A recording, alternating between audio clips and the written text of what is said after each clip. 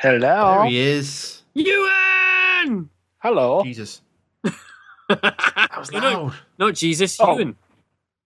Hi. I can take Jesus too. It's Jesus and Ewan. They are the same person. Of course. Please save us from Al doing the football results. Oh, Jesus. Yes. Brentford 1. Oh, God. Watford 2. God. It's like the worst Billy printer in the world. Like a fax machine. Yeah. Got that old paper, with the dots on it that pulls Oh, around the side. It's a wrestling, yeah? Yeah, wrestling.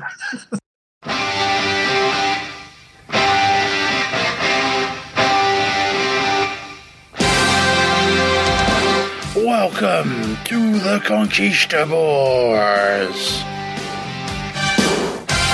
Tonight, join the Conquistadors as they cross the brand divide for SummerSlam 2002. Stepping into the ring tonight, the Olympic hero Cameron Phillips, the American badass Ewan Taylor, that damn Phil Doyle, and Geordie Allen Milburn. Only tonight on the Conquistadors. We're going straight in it, though. Yeah, let's just do it because we haven't done one for a while. So let's just go. Let's just go now. We're in it. This is the show. We're in it. I'll just read Alan Green. We're going to spend 20 minutes making Phil jealous anyway. Oh, we're talking about because we hello Ewan. Hello. Hello Al. Hello. Hello Cameron. Hello. We're all here for this one, which is a madness. It is. It's crazy. I feel a bit guilty about bugging people when we were going to record this because I looked up the other night and I realised that the New Japan episode was recorded on October the 30th. I was like, holy bloody hell. I didn't think it was that long. It's been a tricky couple of months. It has been, yeah. Well, you had Christmas and then New Year, and then we're all back now. And I made a list of things that have happened of wrestling since our last show. Okay, go on. So, this is in no particular order or anything, but I was going to go for it. We had the CM Punk podcast. Yes. Think about that. We had the NXT Evolution show. Yep. Which was fantastic. Which is brilliant. Yeah, we had Vince and Triple H both on Stone Cold Steve Austin's podcast. One was slightly better than the other. Yep. Daniel Bryan returns. Yes. Thought he was dead, but he came back. We had Drew Galloway became the ICW champ, which we'll get to later. TNA was kind of reborn a little bit. Still probably rubbish. Yes, it is. Yeah. We had the WWE Network UK launch. Yay! We had Royal Fumble 2.0. Fumble. Royal Fumble. The Royal Fumble. I have a funny story involving the Royal Rumble and the guys that were at the same place we were. We were at a bar watching the Royal Rumble, and a gentleman before the pay-per-view fell asleep. This gentleman had every single pen that was available put on him and in him. Oh. I just like he was a complete stranger and Ewan just joined in with this game going on the next table. Ewan just wandered across and went, yep, it's like a game of Buckaroo, I'm having some of that. And then the security guy came over and ruined it. Yeah, he ruined it. He shook off all the pens and then kicked the guy out. We also had the amazing Survivor Series main event, which was really good. The rest of the show was pants. We had the launch of the New Japan Pro Wrestling ICW streaming services, both launched in the last year. Yep. And also, in the last couple of days, Seth Rollins' nude pictures leaked onto the internet. Good size. I was impressed. Yes, he's definitely not doing steroids. Wait, have you clicked on these? Yes. Yes. It was kind of like in the middle of the post, and I couldn't avoid it. So. So are we saying that 50% of the Conquistadors have seen Seth Rollins' junk? Yes, we are. I'm not sure how to handle that fact, actually, boys. I'm afraid. Okay, let's carry on. Well, we're not the only ones. No, of course not. No, that would be really strange if Seth Rollins was just sending pictures of his penis to this podcast. He really likes the show. Here's a picture. Yeah, I really like that retrospective wrestling show. Here's a picture of my junk. I'll take that. I'll take that as But yeah, what if thank you, Seth. If that was a token, if that's how Seth Rollins it shows his appreciation of things. Yeah, that's fine. Just shows people his penis. Each their own. That's how I do it. obviously, for legal reasons, we'd like to stress that Seth Rollins is in no way a flasher or a sexual pervert of any kind. But we can't confirm either way, really, can we? Well, no, we can't. From personal experience, I can't confirm or deny. I wish he was. Fair enough. Right. Anyway, So that's all that's happened since our last show. Yeah. that's a brief summary of the last 3 months of wrestling. Yeah, it's pretty good, isn't it? Not bad. It's pretty good. That's not bad. Not bad at all. Yeah. And tomorrow night, as we record, is NXT Rivals, which will be the Yay! Kevin Oh, Owens. it does look good. I'm even looking forward to the women's match. That could be car wreck potential, though. How crazy is that? I know that sounds really bad, but when you get like women's matches on Raw, they're like 3 minutes long and nothing happens, and it's the Bella Twins. Yeah, but again. this has got the boss in it, hasn't it? It's got the boss in the hook. I love Sasha Banks. I think she's amazing. She's brilliant. They're all brilliant. Bayley's brilliant, and Becky Lynch is. Charlotte Flair is, well, she's basically Ric Flair's daughter. So Yeah. But my favourite bit of the whole build-up it was when they did the contract signing between Kevin Owens and Sami Zayn. Oh, it was great last and week. he threw his pen at Sami Zayn's hat. He threw it. I've been listening to Sami Zayn on the Jericho podcast, and he loves that hat. That's his hat. He loves that hat. That kind of bonnet effort. Yeah. Yeah. And Owens maliciously threw a pen straight at it. I was like, oh my God. It's going to disrupt the weave. Oh my God. Oh, Jesus Christ. Then, have you seen the video package as well? Oh God, That that's was cracky, bloody that good. is. Yeah, that was bloody good. Yeah. The only thing, did you see the, obviously you did, but did you see the Hideo Itami versus Finn Balor match? Yes. That finish, though. That How finish violent was that? that dropkick. rebound off the back of the heat off the middle turnbuckle. Oh, yeah. Ow. But Yes, that hurt. the only thing that kind of ruined that for me was I didn't realise how bloody dull Adrian Neville was going to be on commentary. To be fair, I think he came on to commentate, and like Alex Riley decided I'm going to conduct like an interview in the middle of the match. Well, I suppose they were trying to hype up what this meant for him, and did he want a particular combatant? But all it came out of his mouth was, "Well, like I just want to be NXT champion, and I'm going to face the best in the world." Went for two. And then that was it. And then there was a 3-second silence until they tried to word it again. Nice. Yeah. And you could Well, so he- tell that Adrian Neville just wanted to hit the showers. You could so tell. But yeah, they had this great match, and like Alex Riley's going, so how do you feel about contesting this match against people who are your friends in the wrestling ring and that? Oh, on the subject of that, Tyler Breeze is wonderful. That's the dumbest question I've ever been asked. That was yes! great. Oh, yeah, that was amazing. That The was, best one was, I think the same guy went up to Kevin Owens, and Kevin Owens went, do you work here? Yep. that was I saw that. He just sat down with his mobile phone. He's there kind of going, sorry, do you work here or something? It was great. NXT is just so head and shoulders above the main thing at the moment. It's not even funny. That's you're kind of looking at NXT now, kind of going, okay, can we have this on the main roster, please? In which case, it'll be amazing. But like, Vince, like the rumor was when Adrian Neville's going to get called up, he's going to be wearing like a Mighty Mouse outfit. Oh no! Why? No, Why? Just keep him away from Vince. Just keep him here with the happy. Can we just farm Vince off to a field somewhere, just so he can go and just fantasize about Trish Stratus, and then that'll be fine. And What's in this field, Paul? What are we doing here, pal? You go book TNA. It can't be worse than it is just now. no, just yeah. But it was just oh no, I just didn't like it. Speaking of TNA and trying to segue into Scottish wrestling for you two, Oh, okay. did you see that video of Grado at the TNA show in Scotland? Yes. Yes. I'm loving the fact they got SoCal Val to actually pronounce from the tap end of Stevenson, right? That probably took That's 8 how days. she pronounced it. She didn't go from the top end of Steve. She went from the tap end of Steve. She put a proper lilt on it, and it was amazing.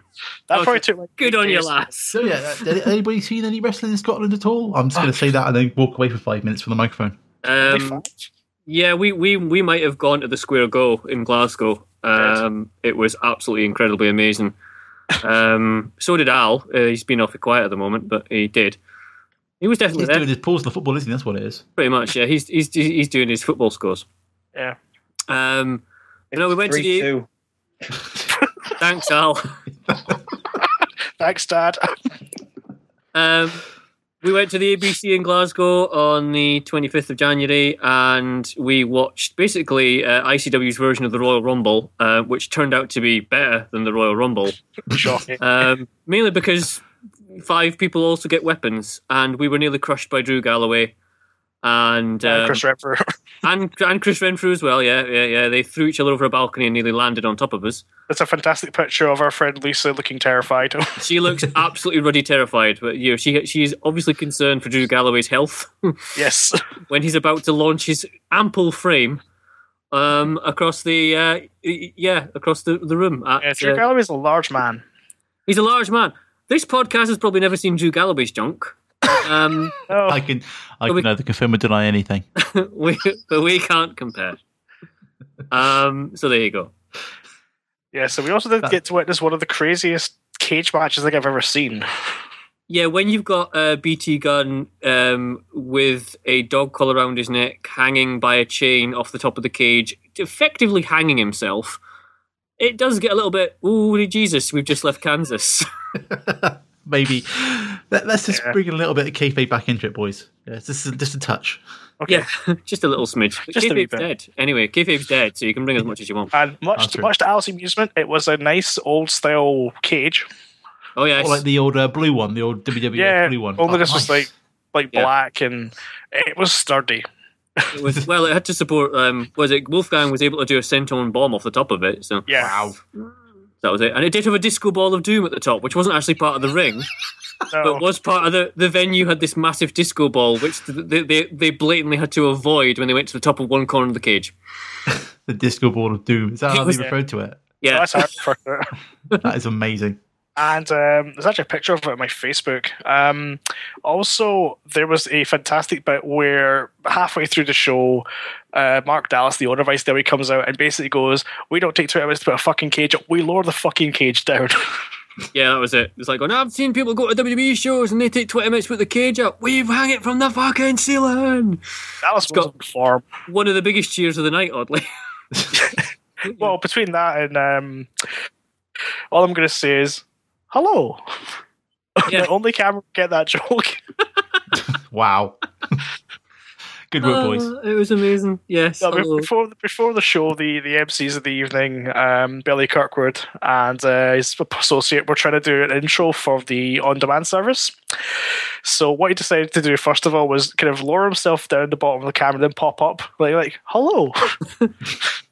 Which was strange. And then, of course, when they started the introduction, this was everyone's cue to do every single offensive gesture towards the camera you could think of. Nice. Oh yeah, it was because we're sort of tame fans like that, aren't we? So, yes, we of course, are. we weren't going to stick two fingers up in the air when his back was turned at all. Of course not. And of course, as Karen mentioned, with the Square Go match itself, which was interesting.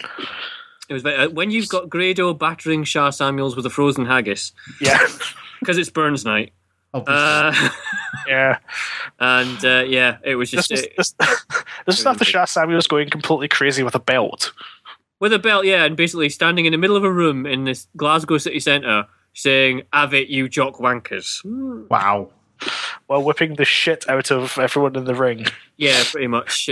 This was after we had the wonderful meeting of DCT meeting Viper. Yep. David Campbell. With the international sex hero. He drew number 1, and number 2 was Viper, who is a lady, and it was hilarious. Lady. It was a large lady. So it was really good. Go and see ICW, folks. That's all I can say. Just wherever they are, they go around Britain now. They go around like English cities as well. Just go and see ICW because it is utterly fantastic. And not just because the ring announcer gets a chant by his own. Yeah, the ring announcer gets a chant. Yeah, basically, and it's brilliant, absolutely amazing. Go work us up some sponsorship. That'd be awesome. Yeah, we'll do that. And I think Cameron also mentioned that he may be coming back for Fear and Loathing, possibly. Yeah, I want to come back for Fear and Loathing, man. I want to come back before that. I want to do one in the summer as well, if possible. If there's one in Glasgow in the summer. Yeah, there's plenty on. I read today that Sabu's getting a title shot in London, apparently. Genius. Sabu versus Drew. Why not? Possibly. Why not? Nice. Just why not? Nice. Anyway, so SummerSlam 2002 then, yeah? Yeah. Let's just talk about that. It's a hot August night in the Northeast, and it's scorching here inside the Nassau Coliseum, which sold out in 90 minutes for SummerSlam, the event of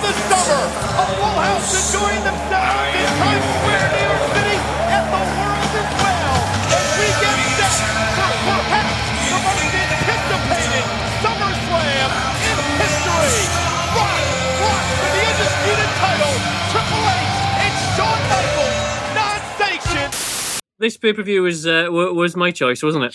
It was, I believe. And thanks to the WWE Network, hey, only $9.99 a month.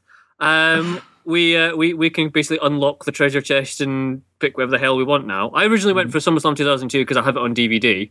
Yeah. But in the end, I watched it on the network anyway, so it didn't bloody matter. Really, Yep. didn't really care. Should we get going? I guess we should. Let's get going. Now, this, I think, probably has some kind of award for most unlikely opening match of a pay-per-view. Yeah. Yes. Yeah, that's what I thought. Because like, first when it started up, there'd be to put it into context, this is just after the brand split. Yep. And this is just after they've changed their names because they're still wearing the Get the F Out t-shirts. Yes, they are. Yes. So it's literally just after the brand split. So I was like, oh my, we're here, are we? So we're in like the proper post-attitude era now, aren't we? Oh, yeah. And then Kurt Angle comes out in the first match. And I was like, what? Yeah. And then Rey You Mysterio missed comes out. the excitement of Spike Dudley versus Steven Richards. The dark match. We're doing the full card. It's the full card. If it's Thank you, Al. if it's not on the network, Al, we're not doing it. It's not a little skippy thing in the bottom of the network. It doesn't count. We're going as it was presented on the network. As Jesus intended. No, we should be presented it historically accurate. Shut up, Al. all right. Then you do the historical accurate bit then, because you're the only one that's seen it. Spike Dudley beats Steven Richards.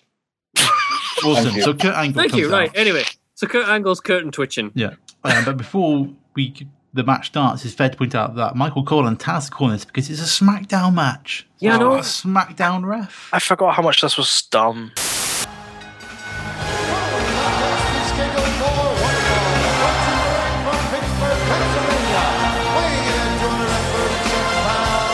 We are right out of the chute with the Olympic gold medalist Michael Cole and Taz at ringside. We will be calling these SmackDown matches.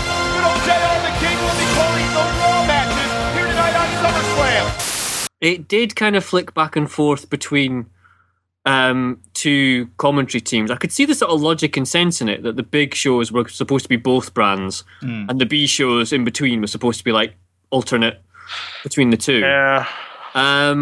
I think, I mean, you could talk all night about why the brand split ended up screwing up, basically because they didn't really pay any attention to it after a little while. Yeah. You know, people could just, you got people who just frequent either and just kind of crisscross. Yeah. And it didn't quite work having two championship belts either, I didn't think. It felt like, rather than, the original plan was obviously to give, like, lower card wrestlers a bit more time. Yeah. Well, because they had the big roster, didn't they? Because they obviously had all the WCW guys in.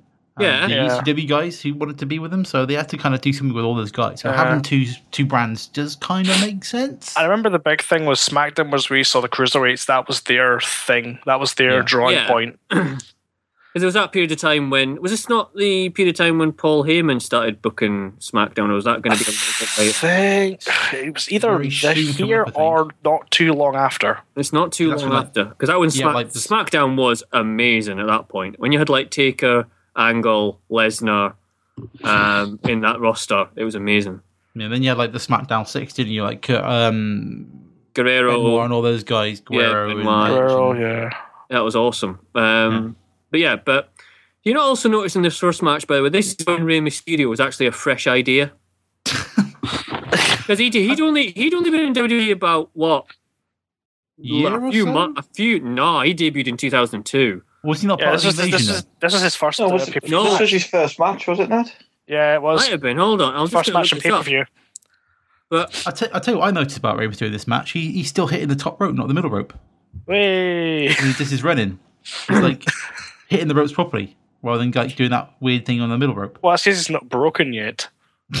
That's true. Rey Mysterio is now fully broken with like fake knees. well, yeah, but that's what I mean. It's a Rey Mysterio when all this kind of like idea, these high flying moves seemed quite fresh. Mm-hmm. Later on in Rey's career, they were kind of revealed to be the kind of setups that they'll are. I still think the 619 has the most stupid setup in any move. What do you mean? Because wrestlers all the time land on the middle rope. Yeah, exactly. They do it in every single non-Rey Mysterio match, don't they? They just land with their arms across the middle rope, don't they? They always do that every single match. Yeah, I don't know what you've been watching. Like hell. Yeah, I think the main thing to take out of this match is like just how good was Kurt Angle. He was great. Oh, it was Like, amazing. Every one of his suplexes just look amazing. He does all those kind of belly to back ones, and it's just like, oh, Yeah. it's just good. But then, like, Michael Cole calls a side slam a backbreaker, and I'm like, oh god, it's Michael Cole. Michael Cole. And now he's the lead announcer on Raw. Yep. We'll just Pretty much. But no, it's a good back and forth match. It's really Angle does a lot with the sort of technical wrestling. Mysterio quite gels quite well with him with the high flying stuff.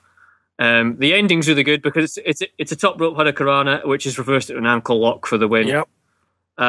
It's just really good. I really enjoy it as an opener. You wouldn't expect those two guys to be in the opener anyway, but it kicks off the whole show in a really cool way. Angle sells. Well, one thing he's, if he gets credit for it or not, but he really does sell like all the Mysterio's moves. Oh yeah, like he really does kind of put him over as like being a really good guy, which I think was one of Angle's real proper skills, was like how well he made the other person look in all of his matches. Yeah, it was smart as well because it gets the crowd going. It's a good, surprising first match, but it gets the crowd hot for what's coming next. Yeah, which is a Steph Bishop promo. Well, Bischoff even. Yeah. Oh yeah, sorry, Bishop.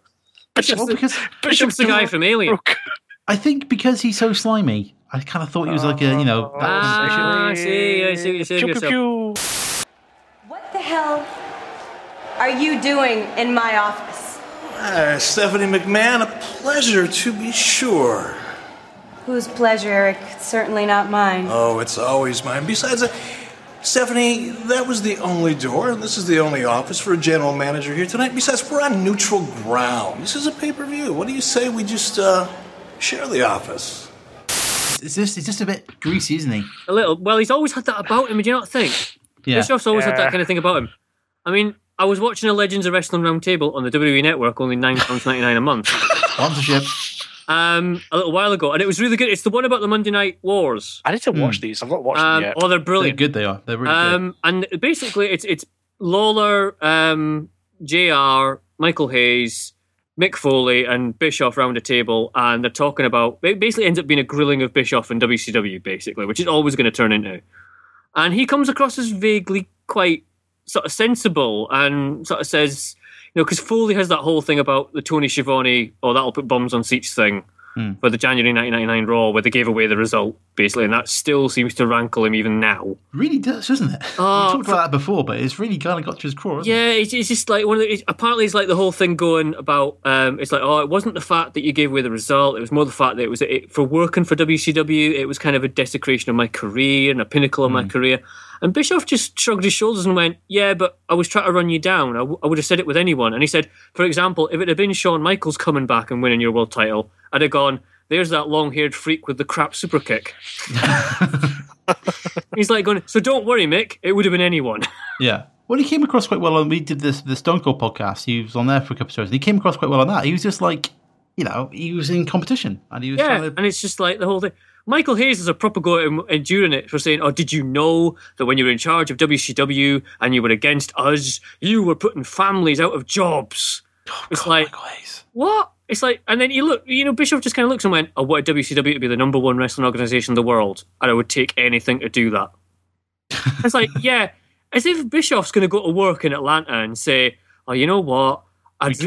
We can't possibly crush WWF because, we might put little families and people out of jobs and they won't be able to afford food. Yeah. And Vince will have to go begging on the streets. And as if that's going to cross your mind. No, not at all. It's like, you did what you had to do and that's it. I just got really kind of like, yeah, go on, Bish, come on. So yeah, for all his kind of like, sleazy thing, he came across quite well in like all the interviews that he does afterwards. Yeah. I've put a note on here saying, that TV is bloody huge. In a CRT kind of way. They were, weren't they? Yeah, I was like, is this really 2002? That's what they were like back then. It's like, when the hell did they get flat screens? But then, like, you see, I think Jim Ross and the King come on stage because they're commentating next. But it's quite good to see the King wearing like a proper King jacket rather than those stupid T-shirts he wears now. Yeah, pretty much. Yeah. He does say, "Welcome to the Raw portion of SmackDown. Sorry, SummerSlam." Without a doubt, the rivalry is going to erupt tonight, and we want to welcome everybody to the Raw portion of SmackDown, or not SmackDown, of SummerSlam tonight, don't we? This is SummerSlam. Yeah, right. He fucks that one up, but there you go. Okay.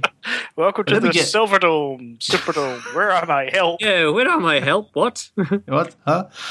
But then we get to the next match of the card, which is Chris Jericho versus Ric Flair. Yeah, this is. I love the promo video before this. I thought that was really good. I've written down about that. Awesome Jericho beard. Yes. Nothing in wrestling looks quite as good as a busted open Ric Flair. Yes. Not really, no. He's going mad in the ring, isn't he? I think he's with Chris Jericho and he's just covered in blood and he looks amazing. Yeah. Was it not jarring for anyone else watching this, though, and seeing blood? Because you kind of forget that this wasn't PG. Yeah, It's weird, but you forget that PG only really started in, about 2007, 2008? It was... I think it was after the Eddie Guerrero incident where Judgment Day, I think. No, they carried on for ages after that. Yeah, I remember Edge on one of the wrestling podcasts said they did it the week before he was going to have a Hell in the Cell match with The Undertaker. Literally days before, they said, right, no blood. They were like, oops, so what is this match doing a Hell in the Cell match? Yeah, and they had to they're a bit bleedy normally. Yeah. That's one of the things that got me. I was kind of going, oh yeah, it wasn't PG in 2002, and it seems like, obviously it was 13 years ago coming, but it seems like it makes it look like a lifetime ago, doesn't it? Yeah, the whole thing. Did anybody see when Flair came out? Somebody had a sign that said "Flair is old." No. Yeah, I've written that down. It's a bit cruel. Flair is old, just on the sign. Wow, this match wasn't that great.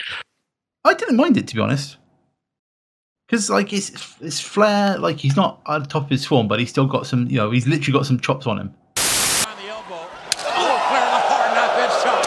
One of the signature maneuvers of Nature Boy Ric Flair.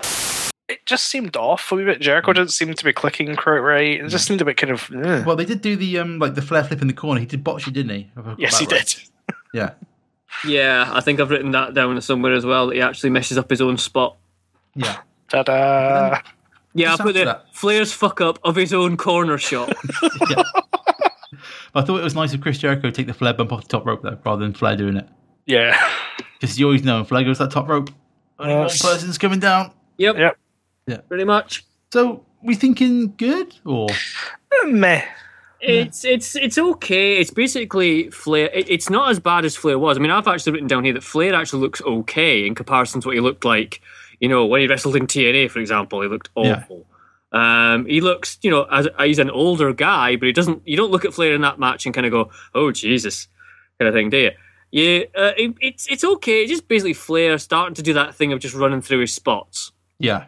Kind of was it the World War III match where he was up against, was it Luger? No, Sting, wasn't it? Sorry. Yeah. It just felt like he was just hitting the points he knows the crowd's going to like and just kind of not too much in between. But you can kind of tell Jericho's having a good time because he's in the ring with Ric Flair, though. Oh, why would he not? It's a good beard. Great. I can't emphasize that enough. It's a great beard he's got there. Is that the little kind of tufty thing he had? Yeah, it was good. Rock and roll heel beard. That's what it was. Ah, yeah. So we're going about wrestling beards. That's a whole other podcast. It's a whole other podcast, yeah. It is a whole other podcast. Yeah. So decent match. I thought the finish was good. It's decent, but it's not great, really. Yeah, it's not too bad. The finish not lame. Well, there's a thing with the ropes, isn't there? Well, didn't Flair tap out, but he was on the ropes. It doesn't count. Something like that, isn't it? It's a bit stupid, but they kind of swap finishes, don't they? Doesn't Flair bodges the Walls of Jericho because he goes for it, but then he lets his leg slip, so he ends up with a half grab instead. Yeah, he's not nutshot him and then do the figure four for the finish. No. I have put Jericho taps after a low blow. Yeah. I can't remember the end. It's been a few weeks since I watched this. Maybe a month. Maybe about a month. Yeah. But a decent match. It's decent. It's not as good as the opener, but it's quite decent. Yeah. Do you want to hear a strange fact about that match? Ooh, Go on. Go on then. I don't know why, but if you get on the SummerSlam anthology, they edit Flair's music, so he's got his 92 music. Instead of his Space Odyssey music. They copyright.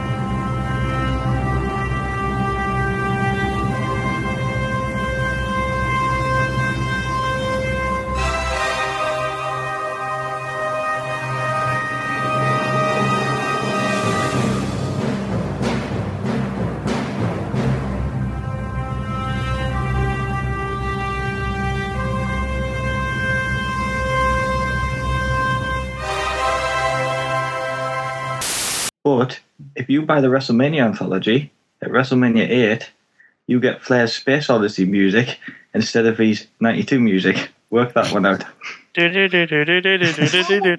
What was I watching? Oh, what might have been WrestleMania 17, and the Dudley Boys come out with different music. So I don't know if there's something there because the Dudleys kind of own their own thing, didn't they? So there's all weird things in there with like rights and stuff.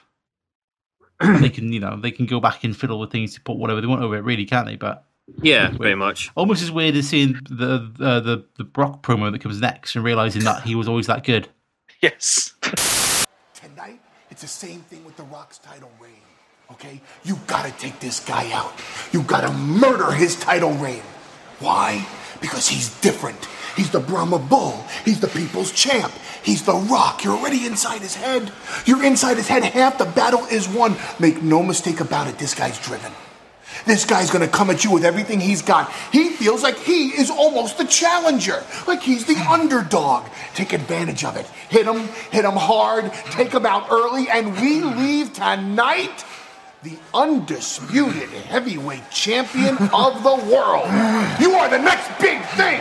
And tonight, the next big thing will arrive.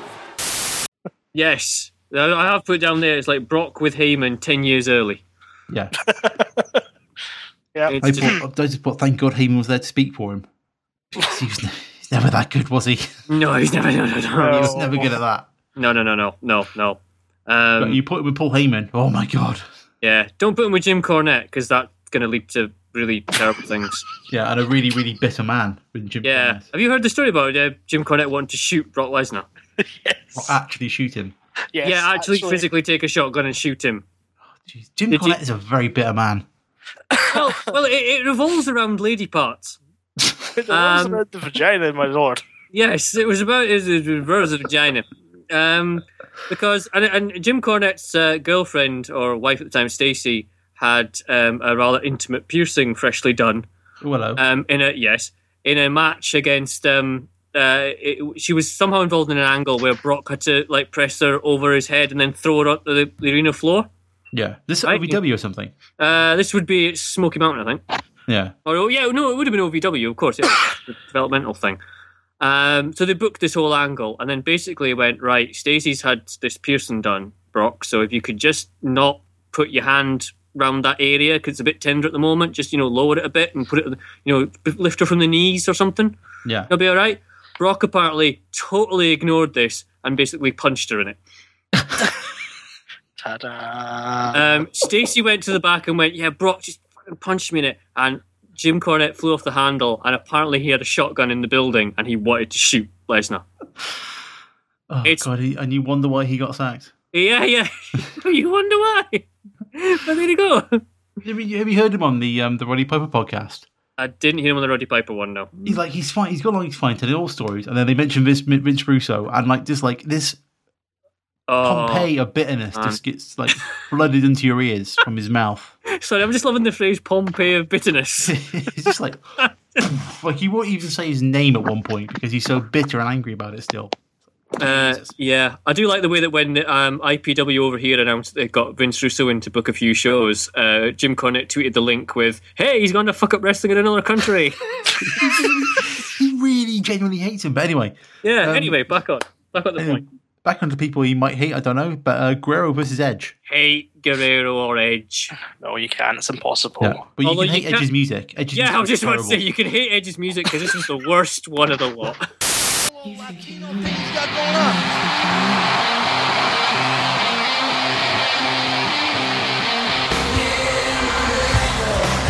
And from Toronto, Ontario, weighing in at 241 pounds, Edge. Listen to the Edgeheads applauding the future of SmackDown. And as Edge likes to say, the future is now. Because it's not his Edge and Christie music, is it? It's just bad. Is it that Rob Zombie? No? Yeah, it's the Rob Zombie one. It's hey, I'm on the rebel, number 95. Ocean Drive. God awful. It's just terrible. It's nowhere near the best music he had when he later killed on. Phil. Oh, God, that was a good impression. That was. Yeah, it is. It's good. See, actually, I am Rob Zombie. Sorry to admit that. I must have written down that people like shouting "son of a bitch" quite a bit in this match. Yeah, they do actually. Yeah.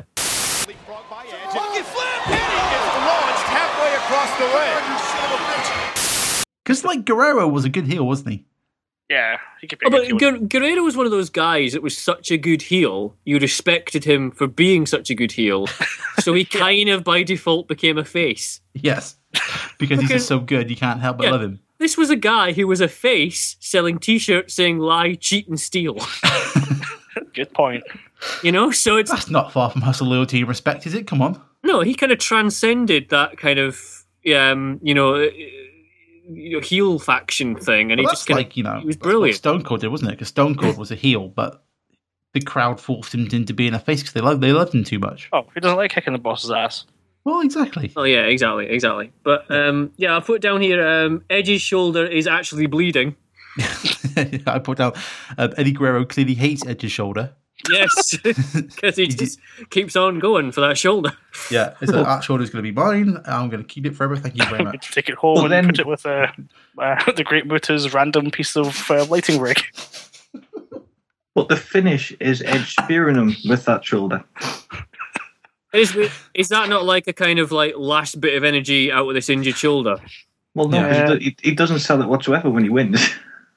No, he doesn't actually. No, you're right. Actually, and to make matters worse, Michael Cole, again for it is he, says Edge's shoulder is literally hanging from a thread. Injured shoulder, and Edge with that shoulder literally hanging by a thread. That's figuratively hanging from a thread. You stupid. He also points out that Edge performs the execution that no one else was kicked out of, and I was like, the Edge of what?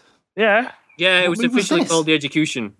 I didn't remember him doing that. Before he really relied on the spear, he did that kind of powerbomb thing. It was it was an execution.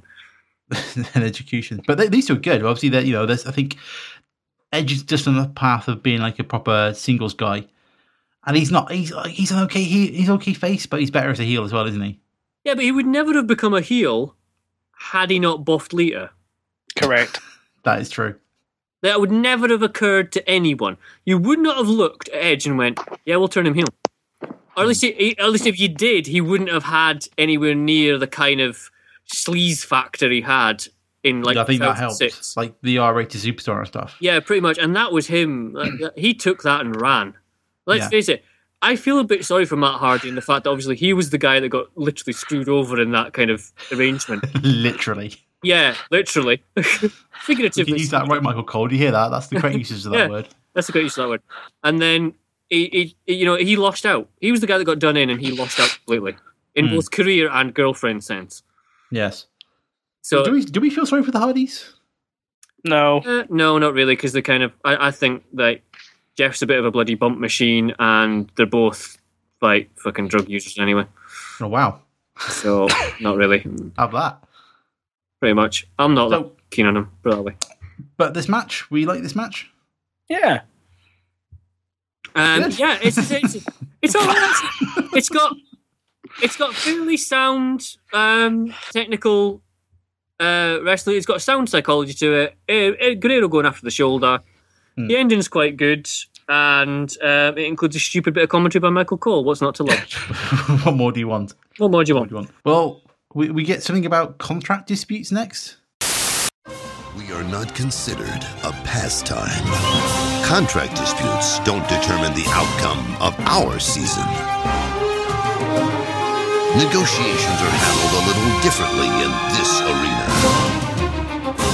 When two sides have a problem, it's taken care of. Face to face. World Wrestling Entertainment. Our season never ends. Was the NBA or the NFL? They're having a dig at somebody. I can't remember who it was. Whether it's the NHL. One of the NHL. Was the NHL? Was it that lockout? Was it? They were on shutdown because they couldn't agree the professional contracts. Because obviously in America, you agree your contract with the league, not with the club. And I also like the way it says, our season never ends, which I'm thinking is probably part of the problem. Yeah. Our season never ends, yeah. That's why so many people are dead. Take a fucking break from time to time, guys. Let your talent have a rest. Take a break. Can't do Take that. a Bowflex. No. Nope. Yeah, so it's the Un-Americans versus Book Dust. Book Dust. Book Dust. Book Dust. I love it. I see what you did there. That was never the official name for the time. I'm sure it was. It should have been. No, it should have been. I'm sure it was. Yeah. I'm sure I heard it on the Countdown show. I think it's always weird seeing Goldust when he's paired with like a real person. Like, I think that's why they kind of had to do what they did with Cody Rhodes, because you just can't have Goldust with like an actual, like a regular human. It's just weird. It's like, here's a regular guy in Goldust. Yeah. Just stop doing that with your rubbing and the stuff. You're a weirdo. I've put on my notebook here, we are less than a year after the 9/11 attacks, and the Un-Americans are a little near the bone of heel heat, aren't they? Little bit. That's an upside down American flag. This is what really gets me, right? It really bugs me when they'll sit round at one point and say, well, here we are on SummerSlam, broadcasting live to 98 countries around the world. We truly are a global phenomenon. And then you get this. The only problem is, we have to do it here in Long Island. What do you mean by that? What we mean by that is we've performed in cities all over this country, and this Long Island crowd typifies American audiences. They're lazy, unappreciative, unresponsive, and spoiled. It's not as if they're from far away. They're from fucking Canada. It's like miles away, is it? No, not really. Are they kind of like working off the Bret Hart heel group? That was like Canadians versus America, wasn't it? It's always like, but that kind of worked a lot better because it was a family thing. Yeah, and it was like the Hart wrestling dynasty of Calgary, Alberta, Canada. You could see them all together and all this. They had a connection that way. Yeah. But then you get like this is just obviously looking around the locker room going, yeah, Lance is Canadian, so's Tess, so's Christian. Yeah. Yep, in we go. It's the whole idea of they're just feel they're getting a hard deal because they're not good old fashioned American boys. Exactly. I like their entrance, by the way, when they just get announced as from Canada. That is basically one step away from saying from not America. Yeah. Also, I love the Fink. The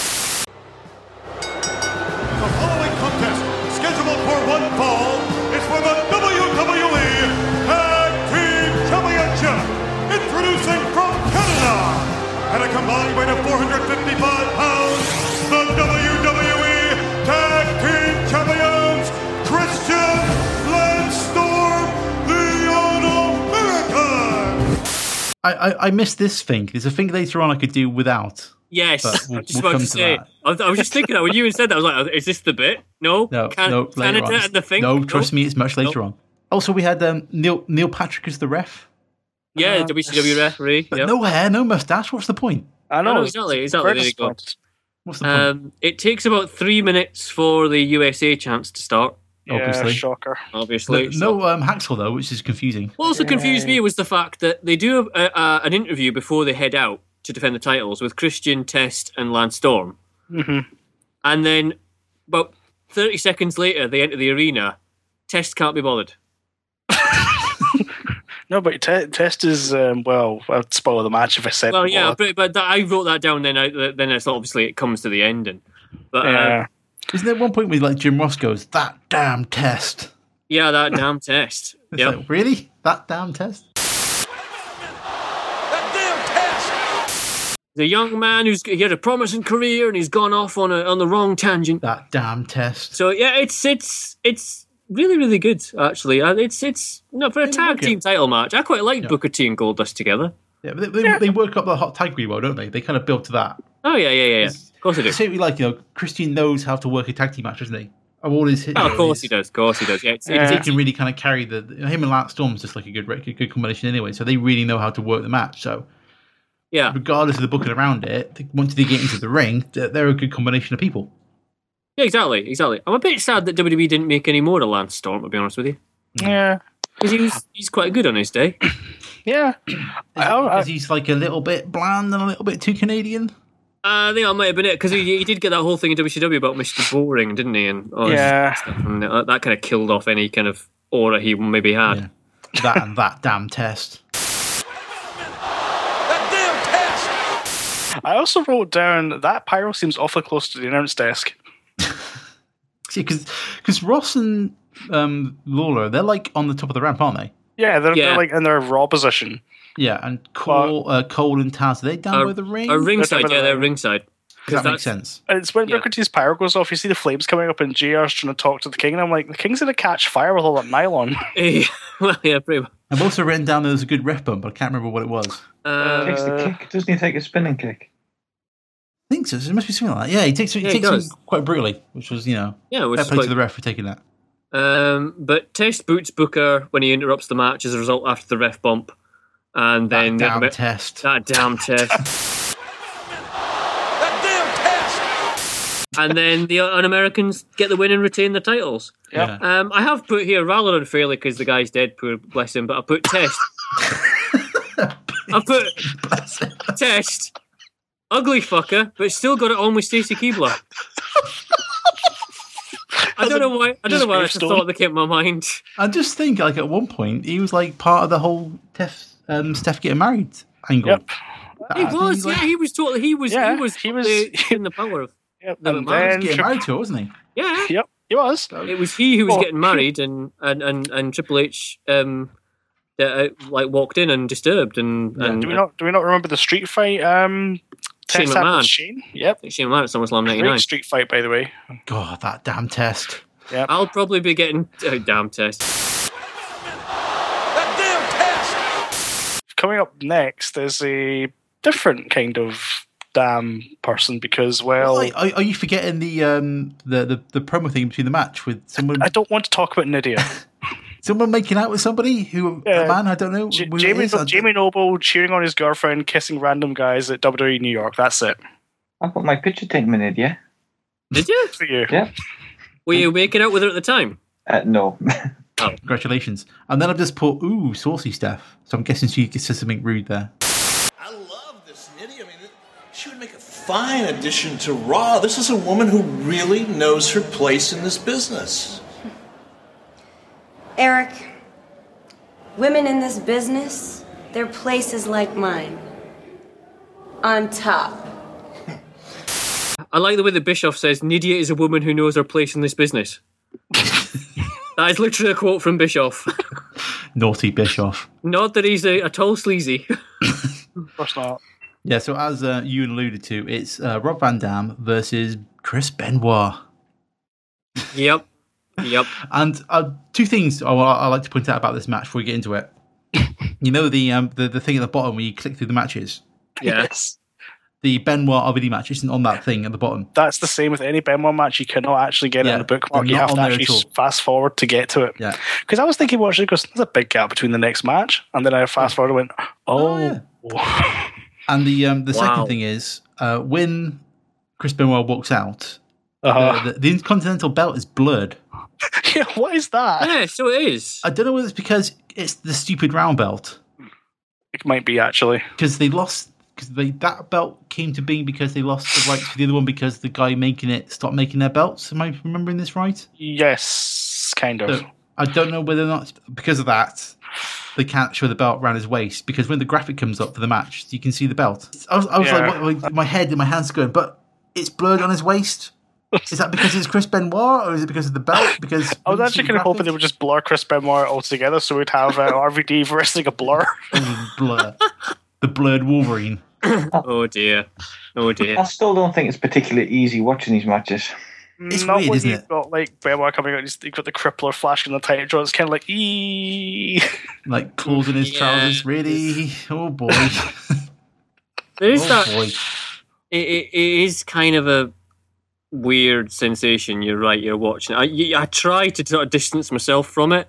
Yeah, it's difficult though. Say, here's just Chris Benoit. He was a wrestler, and I tried. Here's the rest of the Chris Benoit. It's kind of like no. Try to not think about how it all ended. Yeah. Because just looking at the ring, they have a good match, despite the crowd being a bit flat during it. Yeah. And you can't deny, Benoit had some good suplexes. Oh, he's a fantastic technical wrestler. He was amazing. Yeah. But it was just a shame that he was an intense guy. Yeah. It's to the end. To put it mildly. Maybe he should have spent more time intense. Yeah, probably. Intense. Yeah, exactly. I don't know where I'm going with this. I'm saying he should have gone camping. I have no idea where you're going either. Did anyone spot the "Marry Me" sign halfway through the match? Yes. What? I got it.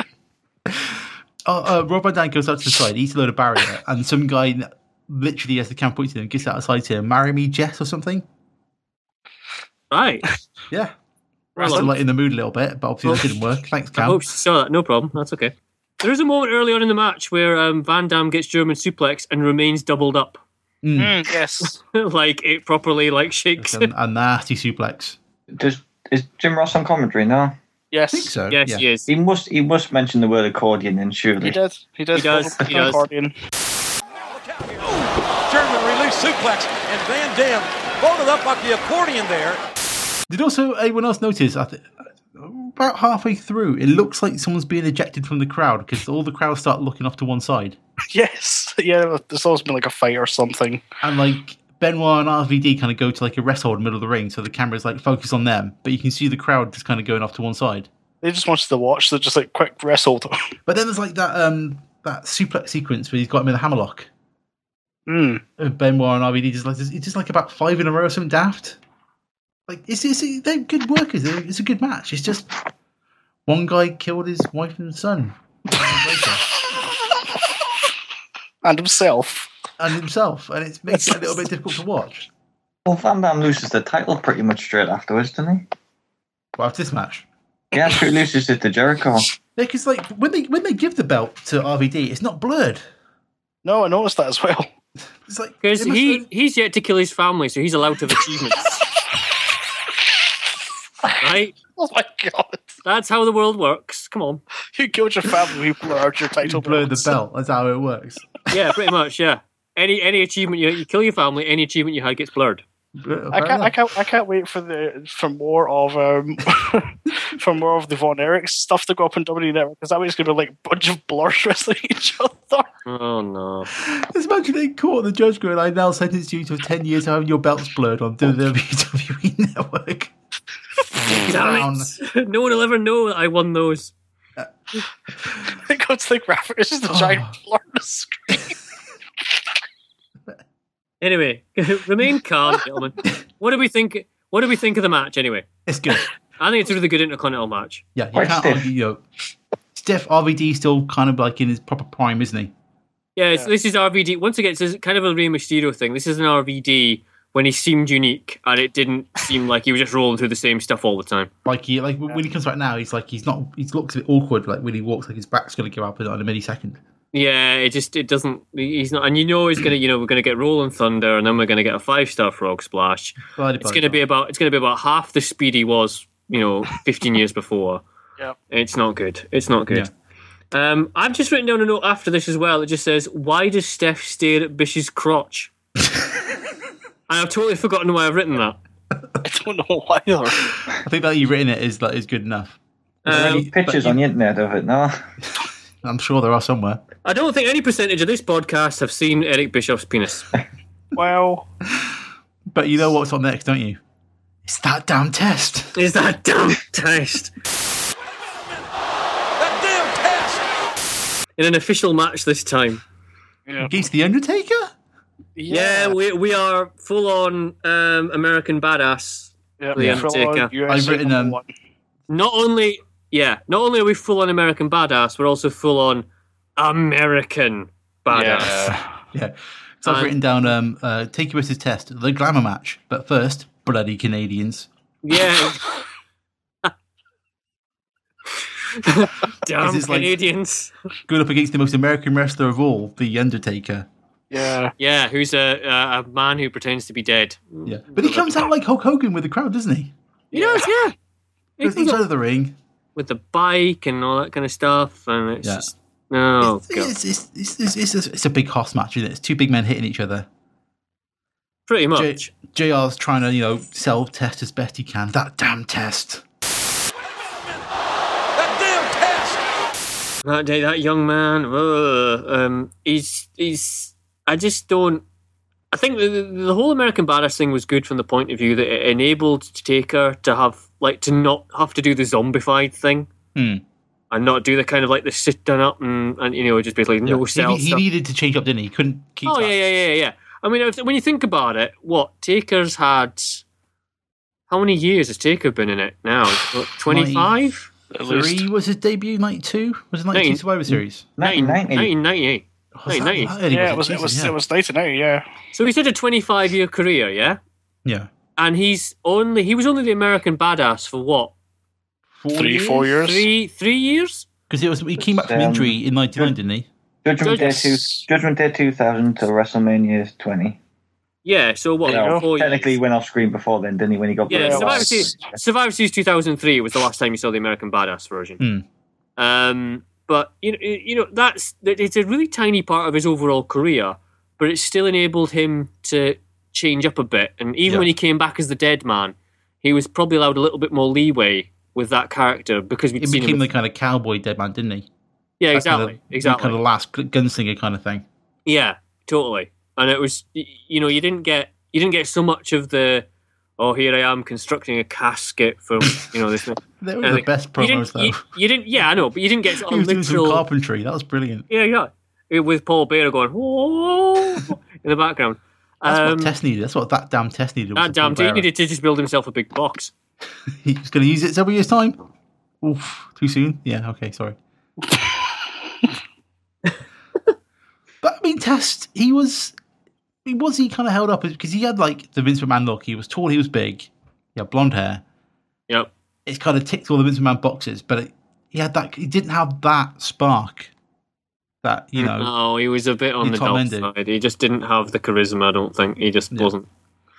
Nah. Yeah, I think my last line in this match I've written, chair face, tombstone, done. Next. Yeah, he couldn't be fired, could he? That was the storyline. He'd won an immunity battle royal, hadn't he? It's Survivor Series, yeah. No, it was an Invasion. No, it was Survivor Series. It was the last night of the pay-per-view, like the WCW WWF thing. Yeah, it was Invasion. Oh, no, it wasn't. Sorry. Invasion was in the summer, and then their Survivor Series was the big finale. My bad. Sorry, I'm confused. Yes, they rushed the Invasion angle in 5 months. It could have gone on for years. That could have gone on for so long. In a good way.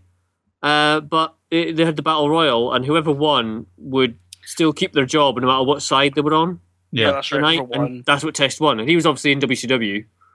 It would have made more sense if they could have ran the Invasion and done the brand split along those routes, those paths, couldn't they? And that would have made more sense. Well, the original idea was to have Raw as a WWF show and SmackDown as a WCW show, and just keep them running at the same time for a couple of years.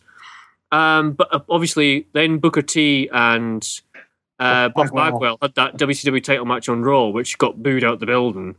Because his man wasn't on the forklift truck, you see. Probably.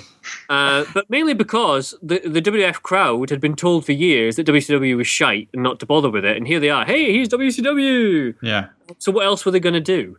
They taken the big WCW stars and made them their own. So Chris Jericho was now a WWF guy, wasn't he? And, exactly. Eddie Guerrero was a WWF guy. All those names. And all they were left with on WCW was, Bagwell and Steiner and... Yeah, so that basically made them, totally scrap that plan at a moment's notice. And then just integrate WCW as a separate invading entity to begin with.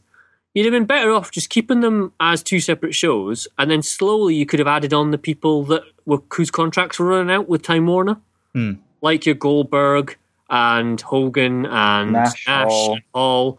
And you could have, when the NWO came in 2002, that could have been part of an extended invasion angle. Yeah, WCW could have called up the NWO to destroy the WWF. That would have been amazing. But instead, it was just this kind of nostalgia kick. And it led to the Rock Hogan match at WrestleMania 18, which is brilliant. Yeah. But it didn't do anything after that. No. A big waste of potential, really, wasn't it? Kind of like Test. It was. Kind of like Test, yeah, getting back to the point. That damn Test. That damn Test. Well, why does The Undertaker keep his tombstone with mothballs? Is this a joke? Did nobody see that? Did nobody hear that quote? No. At the end of the match? No. Oh, well. I missed this. Carry on. The Undertaker. Pulling that tombstone pile driver. Right out of mothballs, if you will. Yeah, because he was doing the last ride, wasn't he? Because wasn't there... It's last ride, Yeah, that's right. Yeah. That's right. Wasn't there like the silent ban on the tombstone because, or like he was the only one allowed to do tombstones, pile drivers, because of the whole thing with the various neck injuries they've had over the years. So there's like a silent ban, wasn't there? So that's why he switched to the last ride, if I'm remembering that right. I think what happened when he came back at Judgment Day, he tombstoned Triple H in the Iron Man match. Yeah. And I think Triple H went crying to Vince that he could have been hurt or whatever, and I think that's why they stopped doing it. Yeah.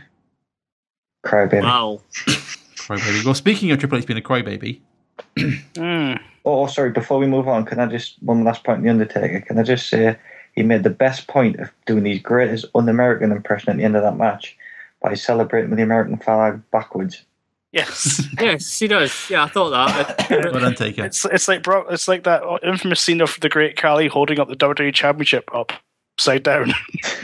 Yeah. Hey, so does Diana Hart, I found out, by the way. Legends. Back at Beware the Dog, she does. She holds it upside down. Next, we'll get on to the unsanctioned match. I don't know if you realise, but this match is unsanctioned. I don't know if they made that point clear enough. I'm going to sanction your match at SummerSlam. Officially, your match will never happen. Shawn Michaels and the game, non-sanctioned. The following contest, non-sanctioned. It's scheduled for one fall. Match is not sanctioned by the WWE. Again, it's non-sanctioned. Yeah, this is my only problem with the setup of this match. If it's unsanctioned, why are they given half an hour on a pay-per-view? Also, why are they getting entrances? Why is there a referee? Yeah, exactly. Why is there a referee? Why are they getting full entrances? Why is this on the pay-per-view? What is unsanctioned about this? It's unsanctioned. They say it's unsanctioned. Yeah, if Michaels and Triple H were shown off like in the car park having a fight like earlier on in the pay-per-view, and then out, in the cafeteria punching each other's lights out, half an hour later in between all the matches, then you can kind of see that. But I suppose that would ruin the surprise. Kind of the surprise of how Shawn Michaels can fight after 4 years out. 1,609 days ago was his last match. Yeah, exactly. They say that. The question was, can he go? It was a cracking promo video, wasn't it, though, at the beginning? Oh, yes. Oh, it was amazing. It was amazing. That was really good. The great return, the betrayal, the bitterness, the jealousy. Do we remember that stupid storyline? Which one, sorry? I'll just run it quickly. I watched this at the time, and I remember thinking, Well, they have the big thing when Shawn Michaels comes back as the leader of the NWO, and that's just bombs. So they try and find something else for him to do, so they sort of bring him back to Raw with Shawn Michaels, and then, with Triple H, and then they go in the ring and do the DX thing, and then Triple H pedigrees him. Mm-hmm. Yep. Now, you might have thought, that's a great setup for SummerSlam, but for some reason they do a U-turn, and then they just make friends again. Yeah, the thing is, like, Michael's get like his head pushed into the side of a car, doesn't it? Yeah. So literally, they do a U-turn, and then they make friends again, and then obviously somebody mysterious puts his head through a windscreen, and with that rubbish CCTV footage. Yeah, and then Triple H is like, I'm going to find the guy who did this, Shawn. I love you, man, Shawn. I'm going to get revenge for you. And then, of course, who's it turn out to be? It's like the higher power thing all over again. Yeah, it's obviously going to be Triple H. By the way, who commits a crime wearing your own T-shirt? It's got to be... that's a little bit on the stupid side. He should have worn Rikishi's T-shirt. That's what he should have done. Yeah, he should have done. Because Rikishi's a hell of a driver. Exactly. Hall of Fame Rikishi, by the way. Yeah. Hall of Famer, yeah. Oh, is he? Yes. Yeah, they've announced last night, it's Rikishi. Or announced mid-afternoon if you're at the Usos Twitter. I think they're kind of scraping the bottom of the barrel for this year's now, but never mind. They got Macho in, didn't they, for crying out loud? Yeah, well, that's your main... The last year it was Warrior. The year before that it was San Martino. This year's Savage. At least Savage is already dead, so you don't have the whole awkwardness he dies the following day. Yeah, well, let's hope not. Thanks, thank you. He come back to life the following day this year. If only he came back to life a day sooner, he could have got his induction, but no, he had to do it the day after. Nope. Jesus. Shawn Michaels, I think it's vitally important the small details in this match. Yeah. Shawn Michaels is not in his usual attire. No, he's jeans. Jeans and a t-shirt, whereas Triple H comes out in full ring gear. Do we think it's weird that Triple H hasn't got a beard in this match? Kind of. Not really, no. I thought it was weird. I thought he looked weird. I was like, Triple H without a beard doesn't look right. I think he's Shawn Michaels' jeans are a damn sight better than them brown things he wears for the Elimination Chamber. Oh yeah, Survivor Series. Oh, them brown chaps, aye. What's on Sean's t-shirt? It's Philippine religious quote, isn't it? It's a passage from the Bible. Yeah, it's Philippians 4:13. Do we know what that says? Nope. I didn't do drugs. Jesus Christ, boys! Did you not listen in Sunday school? I can do all of this through Him who gives me strength. Great. That's Triple H, no? Amen. That's your religious corner for tonight. Thank you. Do you know? It was at this point I realised what was wrong with the pay-per-view. What's that? The ramp was on the wrong side of the ring. I didn't think of that. It was on the right-hand side, not the left. Yeah, exactly. Because there's a point where they go up to the side of the ring, and I'm like, this looks weird. Why does this look weird? Oh, the ramp's on the wrong side of the arena. So, it's not to the left of the camera. Yes, to the right. Yeah. I see. I never bothered me. Never bothered me. It wasn't until that point I just kind of thought it's on the wrong side of the ring. What's going on here? Never bothered me. Never bothered. Oh, good. Well, we'll move on then. Well, there we go. Doesn't HBK sell really well? Yes, he does brilliantly, and this is what makes this match. I remember someone wrote into Power Slam once, and there's a spot in this match, and I can't remember which one, but someone wrote to Power Slam saying that looked like it absolutely tore Michaels apart completely. Proper leveled him. Was it a real shot? I think it's like a chair shot or a ladder or something like that. Is that when he gets busted open? When he gets yeah with a steel chair? It's brutal, isn't it? Power Slam basically went, well, no, it would have been absolutely staged, but you probably just complimented them beyond all measure by saying you thought it was real, kind of thing. So I had a question as well at this point. I wrote down, at what point when building a ring does a sledgehammer get used? It's for getting the ropes up. If you're getting the ropes in, is it? Knocking the ring post into the ground. Oh, that makes sense. Yeah. Dong. So that's why they have the sledgehammer and put it under the ring, yeah? Mm-hmm. Yeah. How do you explain a 2x4 wrapped in barbed wire then? That's for that's in case they get an invasion of sheep, they can put wire up to stop them. Exactly. They can get in the arena. But in this match, Triple H does brilliantly because he goes after the back, obviously, which has been surgically repaired. JR does a fantastic job of putting across that's a surgically repaired back, and that's Michael's JR's weakest full point. JR mode in this match. Yeah, he's absolutely pinnacle of his powers. Right to the turnbuckles. Again, focusing on that back. How healed is the broken back? And you say, well, JR, it's been 4 years. For those of you that have ever had a broken back, I am told it never fully heals. You never get over it. And you damn sure don't get in the ring with an athlete like Triple H. And, Triple H is top of his heel game, so he's using every trick in the book. I would also say, because you mentioned why is there ref in the ring? But Earl Hebner, is it Earl or Dave Hebner? Whichever Hebner it is, Earl. He does such a good job. He's shouting at Triple H, going, "What are you doing?" He's having going for There's not a lot of history, haven't there? Thing as well.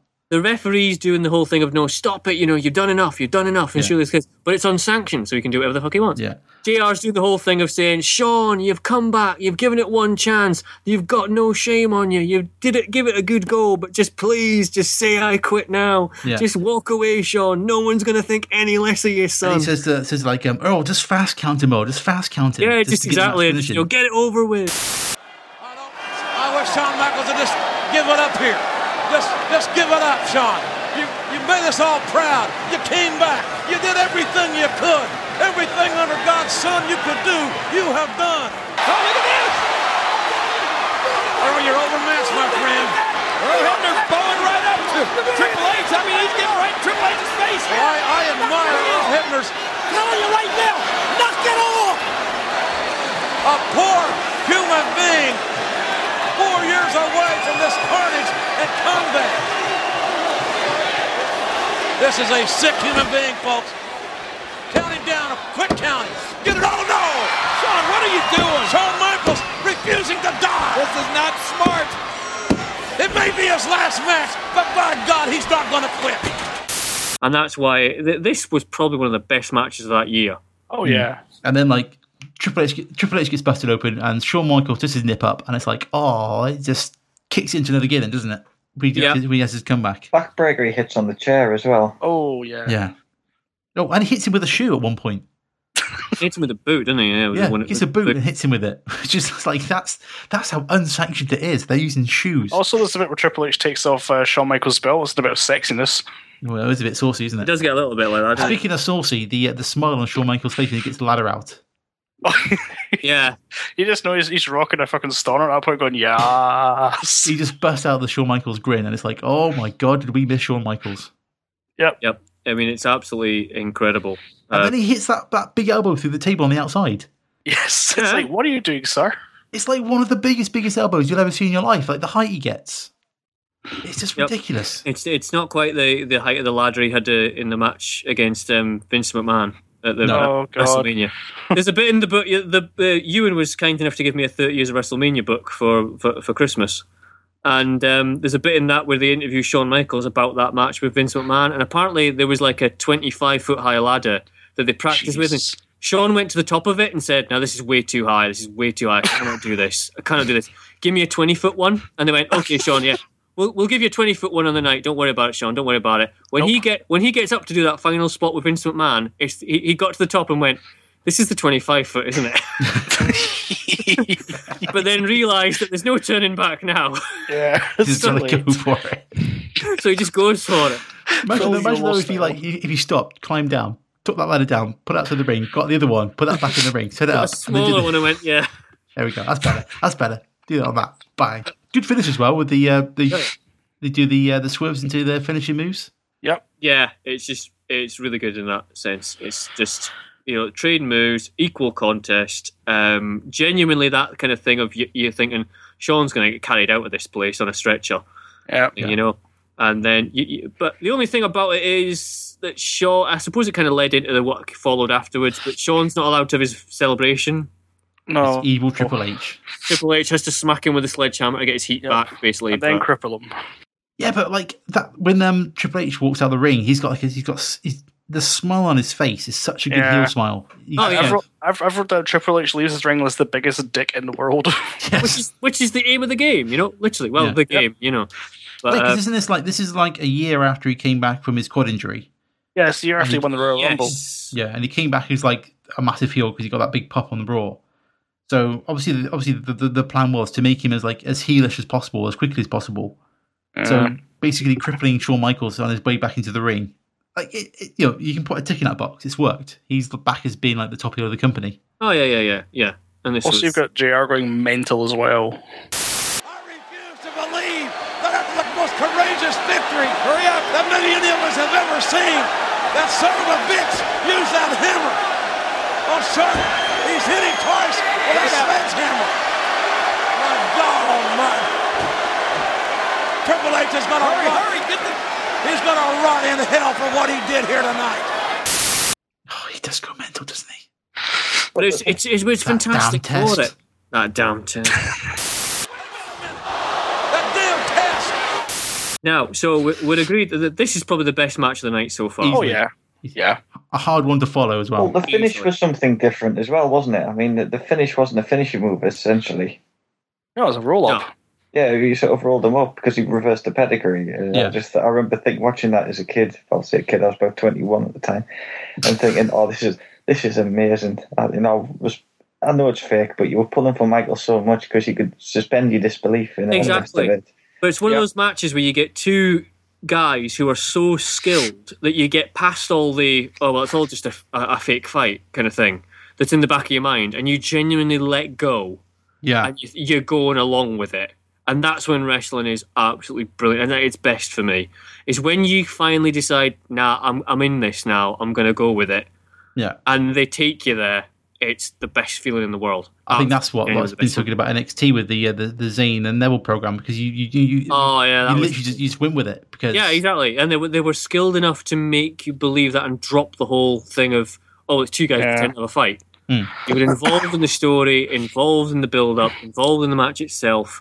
And you went along, and you genuinely didn't know. I think the best skill part of the Neville Zayn title fight was the fact you kind of knew deep down that Zayn was going to win it. Yeah. But even then, there was moments at the end where you thought, is he? Yeah, exactly. Yeah. Kind of thing. And you're thinking, yeah. That's brilliant. My favourite bit at the end of the match is when Michaels kisses Earl Hebner. Is that in a sexy way? Or? Obviously, you can see he's chuffed he got through the match. That was the main thing. He got through the match, he delivered his match. And that was his little salute to Earl. Because them two were good friends in real life. So all right. It was quite a nice little touch. And then, like you've already said, it was a big good. He didn't get his big celebratory moments for long, did he? But no, he didn't. He got it at Elimination Chamber. He had to wait. Yeah, pretty much. Survivor Series, technically. Speaking of inappropriate kissing, the Fink. We have to talk about this. Oh, what a lead up that was! I didn't even see that segue. Well done. Thank you. The Fink and Trish Stratus. To make it up to you, I got a little surprise. You do? Uh-oh. Oh, wow. Hey, Trish. Hey, don't kiss him. You know, we might have something here. Because I'll tell you, it certainly is a dog-eat-dog world, isn't it? Especially when you've got the puppies. Hey. And I've got my wiener. Oh, my God. I want to vomit. What does that mean? Fink comes out and JR starts bashing the Fink, at which point I'm going, why is JR bashing the Fink? Because it's the Fink. Slightly disheveled looking Fink, but it's still the Fink. Don't say that's another rapist in the Hall of Fame now. Oh my God. It's just, I don't understand what was going on. I've written down, I feel like I've gone insane. Yeah. When Lillian Garcia comes out and they beat him up the Fink, I'm like, what? This is how you follow that match. On a similar note, Phil, I have written, why am I witnessing this? Yeah, why? Why does Vince McMahon hate the Fink? I went one bird and write anything down. Well, there you go. Probably for the best. It was a terrible storyline. Is it just to have, like, Lillian Garcia just slap Fink across the face? I, I understand you need something to kind of break up the end of that match before you get into the main event, but really? He was there for. This was how you do it? You just need to play the Brock training montage promo that comes next. Yes. Though I walk through the valley of the extreme, I fear not reprisals from my enemies, for I walk with the next big thing, Brock Lesnar. Wasn't the Undisputed belt a really good looking belt? It was nice. Yeah, it was quite cool, actually. I don't understand why they replaced it with the bling one. Obviously because that was seen as gimmick, but... Because it was seen his whole thing about, customizing his cars and his bloody belts and... the Undisputed belt was so good, and it's kind of... Stupid children's clothes. Go on, Cameron, let it all out. Stupid merchandise. Let it all out. That after he's been there for about 15 fucking years and he can't apply a proper STF. Let it go. He's always... It's a safe place. It's fine, Cam. It's a safe place. He's always about 3 centimetres away from locking onto someone's chin, so it just looks like he's hugging them. I would argue his STF is as bad as the Rock sharpshooter. I was going to say, I'm sure we'll get onto shoddy submission moves very shortly. Yeah. The Brock versus The Rock. Yep. Rock. Now, was this... How far away are we removed from Rock doing The Mummy? Same year, I think. 2002. So we started to have the Hollywood version of The Rock come through, yeah? Yeah, because he's gone effectively by the next year, isn't he? Yeah, but I didn't realise during this match, I did not remember the amount of people that are booing The Rock. Oh, there is a turn, isn't there? He's done for 6 months after this match. I don't know what he films. Everyone know what he films after this match? Second Scorpion? The second... Is that what it is? I think it was Scorpion King, wasn't it? Yeah, because he went straight from the Mummy to the Scorpion King. Yeah. Because he had a kind of bit part in the Mummy, didn't he? But then he was the main guy. Yeah, then he fleshed the full character out. But, I mean, it does feel like The Rock at this point. I don't know. It just feels like he's going through the motions. He's got enough charisma to kind of carry himself and to carry the match and everything. Oh, yeah. Totally. But you can kind of tell that, of the two people in the ring, one person wants it a hell of a lot more. It's almost like he realises he's passing the torch, but he doesn't actually want to put any effort into it. I mean, it's not a bad match. No, it's not. I mean, the crowd are into Lesnar like nothing else.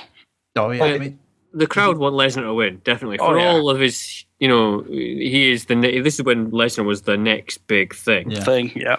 Let's not forget how he is the number one contender.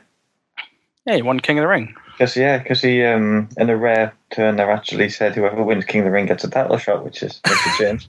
So it's actually a point to winning King of the Ring. He's won. Did Lesnar not win the Wait a minute, he won King of the Ring.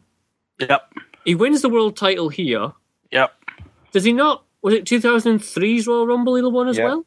So within a Yep. year, he's won pretty much everything going. Yeah. Pretty much, yeah. It's like a massive push for someone straight away, really, isn't it? How much of a complete monster of a push was Lesnar's first 12 months? He was on a rocket to the moon.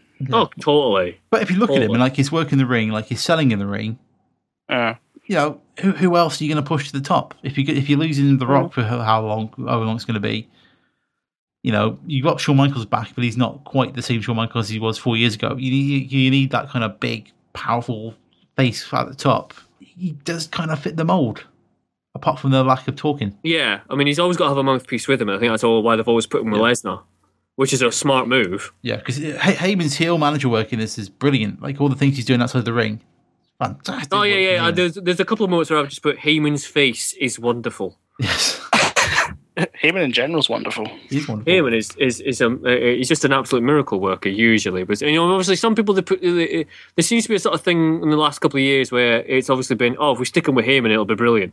Hence, you know, Not quite. your Curtis Axel and your Cesaro The right back. doesn't Right back. quite work sometimes, but get him with the right guy. Well, I think the problem with And- that was they paired him up with those guys straight after the Undertaker's streak was broken. Yeah. And straight after Brock Lesnar goes off screen. So Heyman's job is to remind people that Lesnar exists. But in doing that, he can't have the time to put the other guys over. Yeah, exactly. Yeah, Cesaro. Does anybody remember him being with Cesaro? but So mistimed. I remember him doing promos with Cesaro in the ring on Raw, like April last year, going on about how he is the one behind the one in 21 and 1. Yeah. And it's like, Getting going, old, yeah, by but the you're not stood in the ring with that guy. Yeah. That guy's sitting at home counting his money. Yeah. They clearly knew what was going to happen at SummerSlam. You know, they're going to put the belt on Lesnar. So Heyman had to keep Lesnar in people's minds. But he did that at the cost of those other guys. Yeah. Which was a damn shame. Because like a Heyman guy stable would be awesome. Because, you know, there should be more stables in wrestling. I think that's a given. So, yeah, it's a not a bad match. It's you kind of know the Rock's going to go. Yeah. Even after the bear hug. Yeah, the bear hug with the chair shot, yeah. But there's an awesome looking, there's some good suplexes in it. Heyman goes through a table because he's a brilliant worker. Look at this! Paul Heyman driven to the damn table with a rock bottom on the Brahma Bull, and Paul Heyman deserves every bit of it. Hallelujah! There is a God. Did anyone else notice when they got outside the ring, Triple H's blood still on the outside of the mat? Yes. No one's bothered to clean it up yet. It's just like still on the floor. He's got to be in the main event, hasn't he? He's got to be. He's always got to be there. And then I think one of my favourite Rock moments was when Brock kicks out of the Rock bottom, and like to see Rock's face, like his confused face. The eyes are all bugged out. He's like, what the fuck? He can still sell things really well. Well, have you noticed the crowd don't buy it at all? When he hits the rock bottom, there's no one in the crowd who thinks the match is over. No, they're all booing him, aren't they? They're all booing everything he does. Yeah, they're all totally booing. There's like when Lesnar pins him for the 1, 2, 3, the kind of major part of the crowd round the ring like stand up and cheer.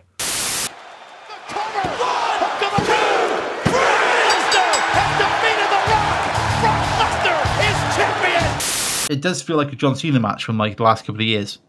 Yeah, I think it was it was the start of the kind of hatred of The Rock for doing something else that's not wrestling. Yeah, but that's how he kind of turned that into the Hollywood Rock persona, didn't he? Which worked really well. It worked really well, but I can never understand the attitude behind that. Because I don't get when fans go, he's trying something else that's not wrestling. Boo him. The fear of abandonment or something. Yeah, but there's this whole thing of like going, if you become famous as a wrestler, you have to stay being a wrestler. Sod that, you know. If you go, feed your family. Yeah, because like of all the guys who were top, the only one who really stayed the whole time was Triple H. Everybody else as well. What godsend that was, eh? Yeah. Well, all right. Well, and maybe like the Big Show and Kurt really Angle. helped 2003. To be fair to Triple H, if he's booking NXT, then I'm happy for the future. Yeah. All right. Good point. To be fair to the guy. But yeah, I know what you mean. It's I don't get this the kind of enclosed thing that the industry has sometimes, where if you're a wrestler, you cannot transcend anything else. You you have to be. I don't mind. You have to be what the fans want you to be. That's the thing. Exactly. And some wrestlers have gone and done terrible movies. Other ones have gone and done some really, really good ones. Although No Holds Barred is a brilliant film. Yes, it is. Don't care what you say. I had it on VHS actually. I mean, I don't think anyone's ever going to top Roddy Piper in They Live, but never mind. That's fair. I think. Oh no, sorry. I've just come up with a second place. Oh, go on. Right, Roddy Piper and They Live. Yeah. Andre the Giant and the Princess Bride. Of course. Oh yeah. Good pick. You forget about Andre. But I think this crowd reaction is how we end up with Roman Reigns being booed when he went into the Royal Rumble. Oh, that was hilarious. It's the start to that path, isn't it? Of the crowd thinking that it's the start of the whole thing. Yeah, that we are seeing these days when real life events start to influence the whole attitude towards whether you're a heel or a face. It's no longer the office kind of deciding that you are one or the other. It's kind of how people react to you and what you do in either your private life or any other project you end up doing. I mean, we discussed it a little bit earlier with the whole Edge thing. I mean, he had to change his character because of the whole Lita thing, because that got out and people knew. Yeah, it would. You could not have Edge coming down the ring, kind of smiling and giving it all the hey, and all this kind of stuff, when everyone knows that he was boffing Lita behind Matt's back and he was a bit of a love rat. Yeah, kind of thing, and he was just he was a bit of a shagger. So. But wow, he was not from personal experience. But what percentage of this podcast have seen Edge's penis? I don't think I've seen it at all. No, put my hand down. Hand down where? Oh, thank you very much. But getting back to the Rock Brock. So this is like the passing of the torch, isn't it? This is like the Attitude Era being passed on to Ruthless Aggression? Yeah, I'd say so. I'd say so. This is the obvious. And they make a big thing about Lesnar being the youngest WWE Undisputed Champion. Yeah. Which, if you're going to be picky about it, when they describe him as the youngest Undisputed Champion, it's not a lot because it's only been going since Jericho won it. So, hey-oh. But yeah, World Champion, the youngest one. Yeah. And isn't it by the next pay-per-view, Triple H is the World Heavyweight Champion because they brought that belt back? Yeah, because Bischoff has just given him the title scot-free. Yeah. They didn't even build that one to like a tournament or have a match for it. Just gave it to him. But again, that feels like a good heelish move, That he gets the belt and celebrates like he's the big winner. In the story, Stephanie signs Brock Lesnar exclusively to SmackDown after he's won the title, so Bischoff's got no champion to appear on Raw, so he makes his own champion. The champion floated, didn't he? Then they did specific champions for each one, yeah. But that what we're talking about for the podcast, because I watched this pay-per-view, but then I kind of you can kind of skip forward a little bit and kind of see how things evolve. Yep. Because how you're kind of going through, the that kind of pre-Attitude Era pay-per-views. Yeah. I kind of went through that a while ago. I was trying to pinpoint the pay-per-view when Triple H went from being Hunter Hearst Helmsley to being Triple H. Yeah. And it's interesting, with the network, you can kind of see how those things evolve. From this pay-per-view, you get suddenly you've got the World Heavyweight belt, and then you're into the start of Evolution and that kind of things. That's one thing I really like about the network is you can kind of step back and look at how things evolve over the course of 2 years or so. And how the kind of characters kind of appear. You can kind of see how Rocky Maivia becomes The Rock. You get the kind of prototype characters. Yeah. A lot. Yeah. That damn test. That damn test. I'm finding that a lot at the moment, even with the 3 pay-per-views I've watched so far, I'm finding that a lot with Stone Cold at the moment. You can kind of see him become from being the ringmaster to being because Stone Cold. He's Stone Cold Steve Austin when in '96, but he's not got the stunner. No, he's still doing the $1 Million Dream, isn't he? Yeah. Yeah. It's only in King of the Ring he started using the stunner properly, and even then he doesn't use the kick to the gut to set it up. He just kind of picks people up, puts his shoulder by their jaw, and goes and does it. Drops. There's no kind of explosive kick to the gut, then spin, and then bang. Yeah. It's just Which literally apparently was DDP's idea, because DDP apparently has got his fingers all over wrestling history. Oh, he has, yeah. DDP's the man. So what do we think of that? So we thinking this match was a decent finish to the It was a good finish to the show. The crowd got what they wanted. We've got the next sort of evolution of the WWE beginning here. Yeah. But the most important question is, where does this fit in on the grid? Not top. No. Can I just mention one spot we didn't cover? It's a bit pointless. It's a bit pointless, but I liked it. It's when they're both down and they both double kip up at the same time. Actually, I wrote that down as well. The double nip up. I thought that was just really clever because it might have happened before, but I just don't recall seeing it before. I don't remember that being used again. No. Yeah, I thought it was really cool seeing it happen. No, I'll agree with that. It's not a heel thing to do, is it? It's not what the heel does. It's what Shawn Michaels always does. So you could tell they were pushing Lesnar towards the mistake of making him a face already. Yeah, and seeing Lesnar do one as well, considering like his size. Yeah, without him exploding. Yeah, and then it's falling to bits. Why don't you try a shooting star press? Ooh, boom.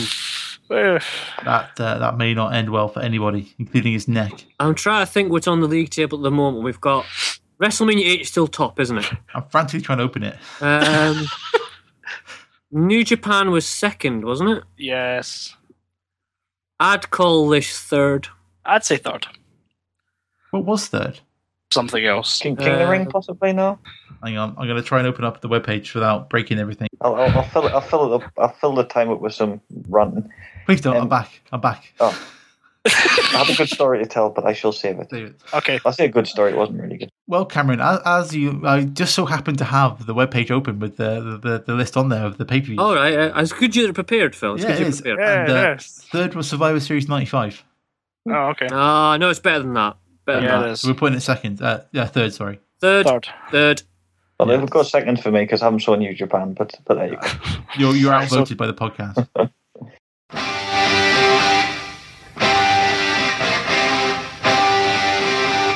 So that means that World War III 1995 is still the worst podcast pay-per-view of all time so far. Well, WrestleMania 9's going, I'm telling you. Oh, no. No. Does beg the obvious question, though, what is coming next? Oh, whose pick is it? I think it's Phil's. Yes. I think you're right. It would indeed be my pick. All right. And if we're going to do, try and bottom out this list and find the worst podcast, or the worst, I keep saying podcast, they're pay-per-view. Oh, that's already happened. The podcast happening right now. Yes, right now. Try and find the worst pay-per-view, then surely we have to go to the Lex Luger era of WWF. Oh, no. We have to go to the time when the Lex Express. No. Yokozuna. No. SummerSlam 1993. SummerSlam 1993. Oh my holy God. It's going to be terrible. That time when Vince McMahon said, you know who's going to replace Hulk Hogan? Lex Luger. Lex Luger. And he put down his pen, sat back in his chair and nodded to himself. And just went, someone get me a bus. We need a bus. I'm just looking. We'll call it the Lex Express. That's because he even gave me his own song, didn't he? Yeah. He had his hero song. I like his hero song. Well, I'm sure we'll have that all over the podcast, Al. Don't you worry about that. But I'll just pre-warn you. I don't think the whole pay-per-view's that bad, actually, but we shall wait and see. Well, we'll discuss that at the time, won't we? In the next quarter, I believe it's going to be. I don't think it's a car wreck, put it that way. That, hopefully. I personally am looking forward to Ludwig Borga versus Marty Jannetty. Ludwig Borga. Oh, my God. Oh, Jesus Christ. He was good, him. I liked him. He was good. But it's been nice. It's nice podcasting again. Yeah, it was really good. Maybe we should do it again. Yeah. Just more often. Yeah, more often. Probably once a month, like we originally planned. Like I said, once a quarter is fine for me. On a random side note, I've just noticed something on Facebook. I'm just going to read it out verbatim. It's a list of matches. Mm-hmm. So AJ Styles against Hiroshi Tanahashi, Kota Ibushi against Tomoaki Honma, the Young Bucks versus Red Dragon versus Time Splitters, Sami Zayn versus Kevin Owens, and AJ Neville versus Finn Balor. All these happen tomorrow. Wow. What a great day wrestling. I think Al just hung up when he heard the Japanese names. I thought we were in Chinese, sorry. Oh my God, wow. Oh dear. Can I have a number 8 with fried rice and a side order of Tanahashi? Please. On a side note, New Japan World is free this month. Are they just copying whatever WWE do? Yup. It just sounds that way. It just sounds, they're having a free month. Okay, they'll do it for free as well. Go to NewJapanWorld.com and sign up for your free month now. Oh, I'm sorry. I'm still stuck on the side order of Tanahashi. I'm sorry. Can I have a number 9 with extra Nakamura, please? Cheers. Can the Nakamura extra crispy, please? Whatever you do in life, extra Nakamura is no bad thing. Oh boy, it's amazing. It's amazing. Well, thank you, Cameron, for that. No problem. It's all good. Thank you, Ewan, for that as well. You're welcome. Thank you, Al, for the casual racism. I wouldn't do any such thing. But you just did, but never mind. Did, and it's recorded, and it's in the podcast. So we'll be back at some point this calendar year with SummerSlam. No promises. No promises. SummerSlam 1993, which I'm sure we'll all be looking forward to watch. Oh yeah, I'm looking forward to that. Yeah, go, Janetti, go! Let's get the rest of the peace match as well on it. Oh, God. Oh, it hasn't all. So if anybody has any thoughts about the podcast, put it on our Facebook page. Just search for the Conquistadors on Facebook. Yes. And on Tumblr, because Cameron's writing loads of words on Tumblr now. There's probably about 1,500 to 2,000 words coming up. Probably, as I say, either tonight or tomorrow morning. We'll get an ebook out of this. Guaranteed. We will, yeah. We'll get an absolute ebook out of it. Well, it's going to be called Al's Casual Racism. Yep. In the meantime, also as well, 1996 to 1999, Al's Guide to Casual Racism. To be fair with Vince, he's not far off, is he? Well, he's un-Americans, and he's really Canadian. That counts as foreign, pal. And he's indeed Japanese people, and Mohammed Hassan. No, he loves it. He's not racist at all. Not at all. And we'll be back. Hopefully, if you're not, forcibly removed from the air for the racism. No. At some point. Hopefully not. Bye then. Bye. Bye. I like the high energy finish. That was good. Yeah. we sort of blew the high spot with the racist Chinese food orders. We just blew up with the side order of Tanahashi. I'm stuffed. I'm absolutely stuffed.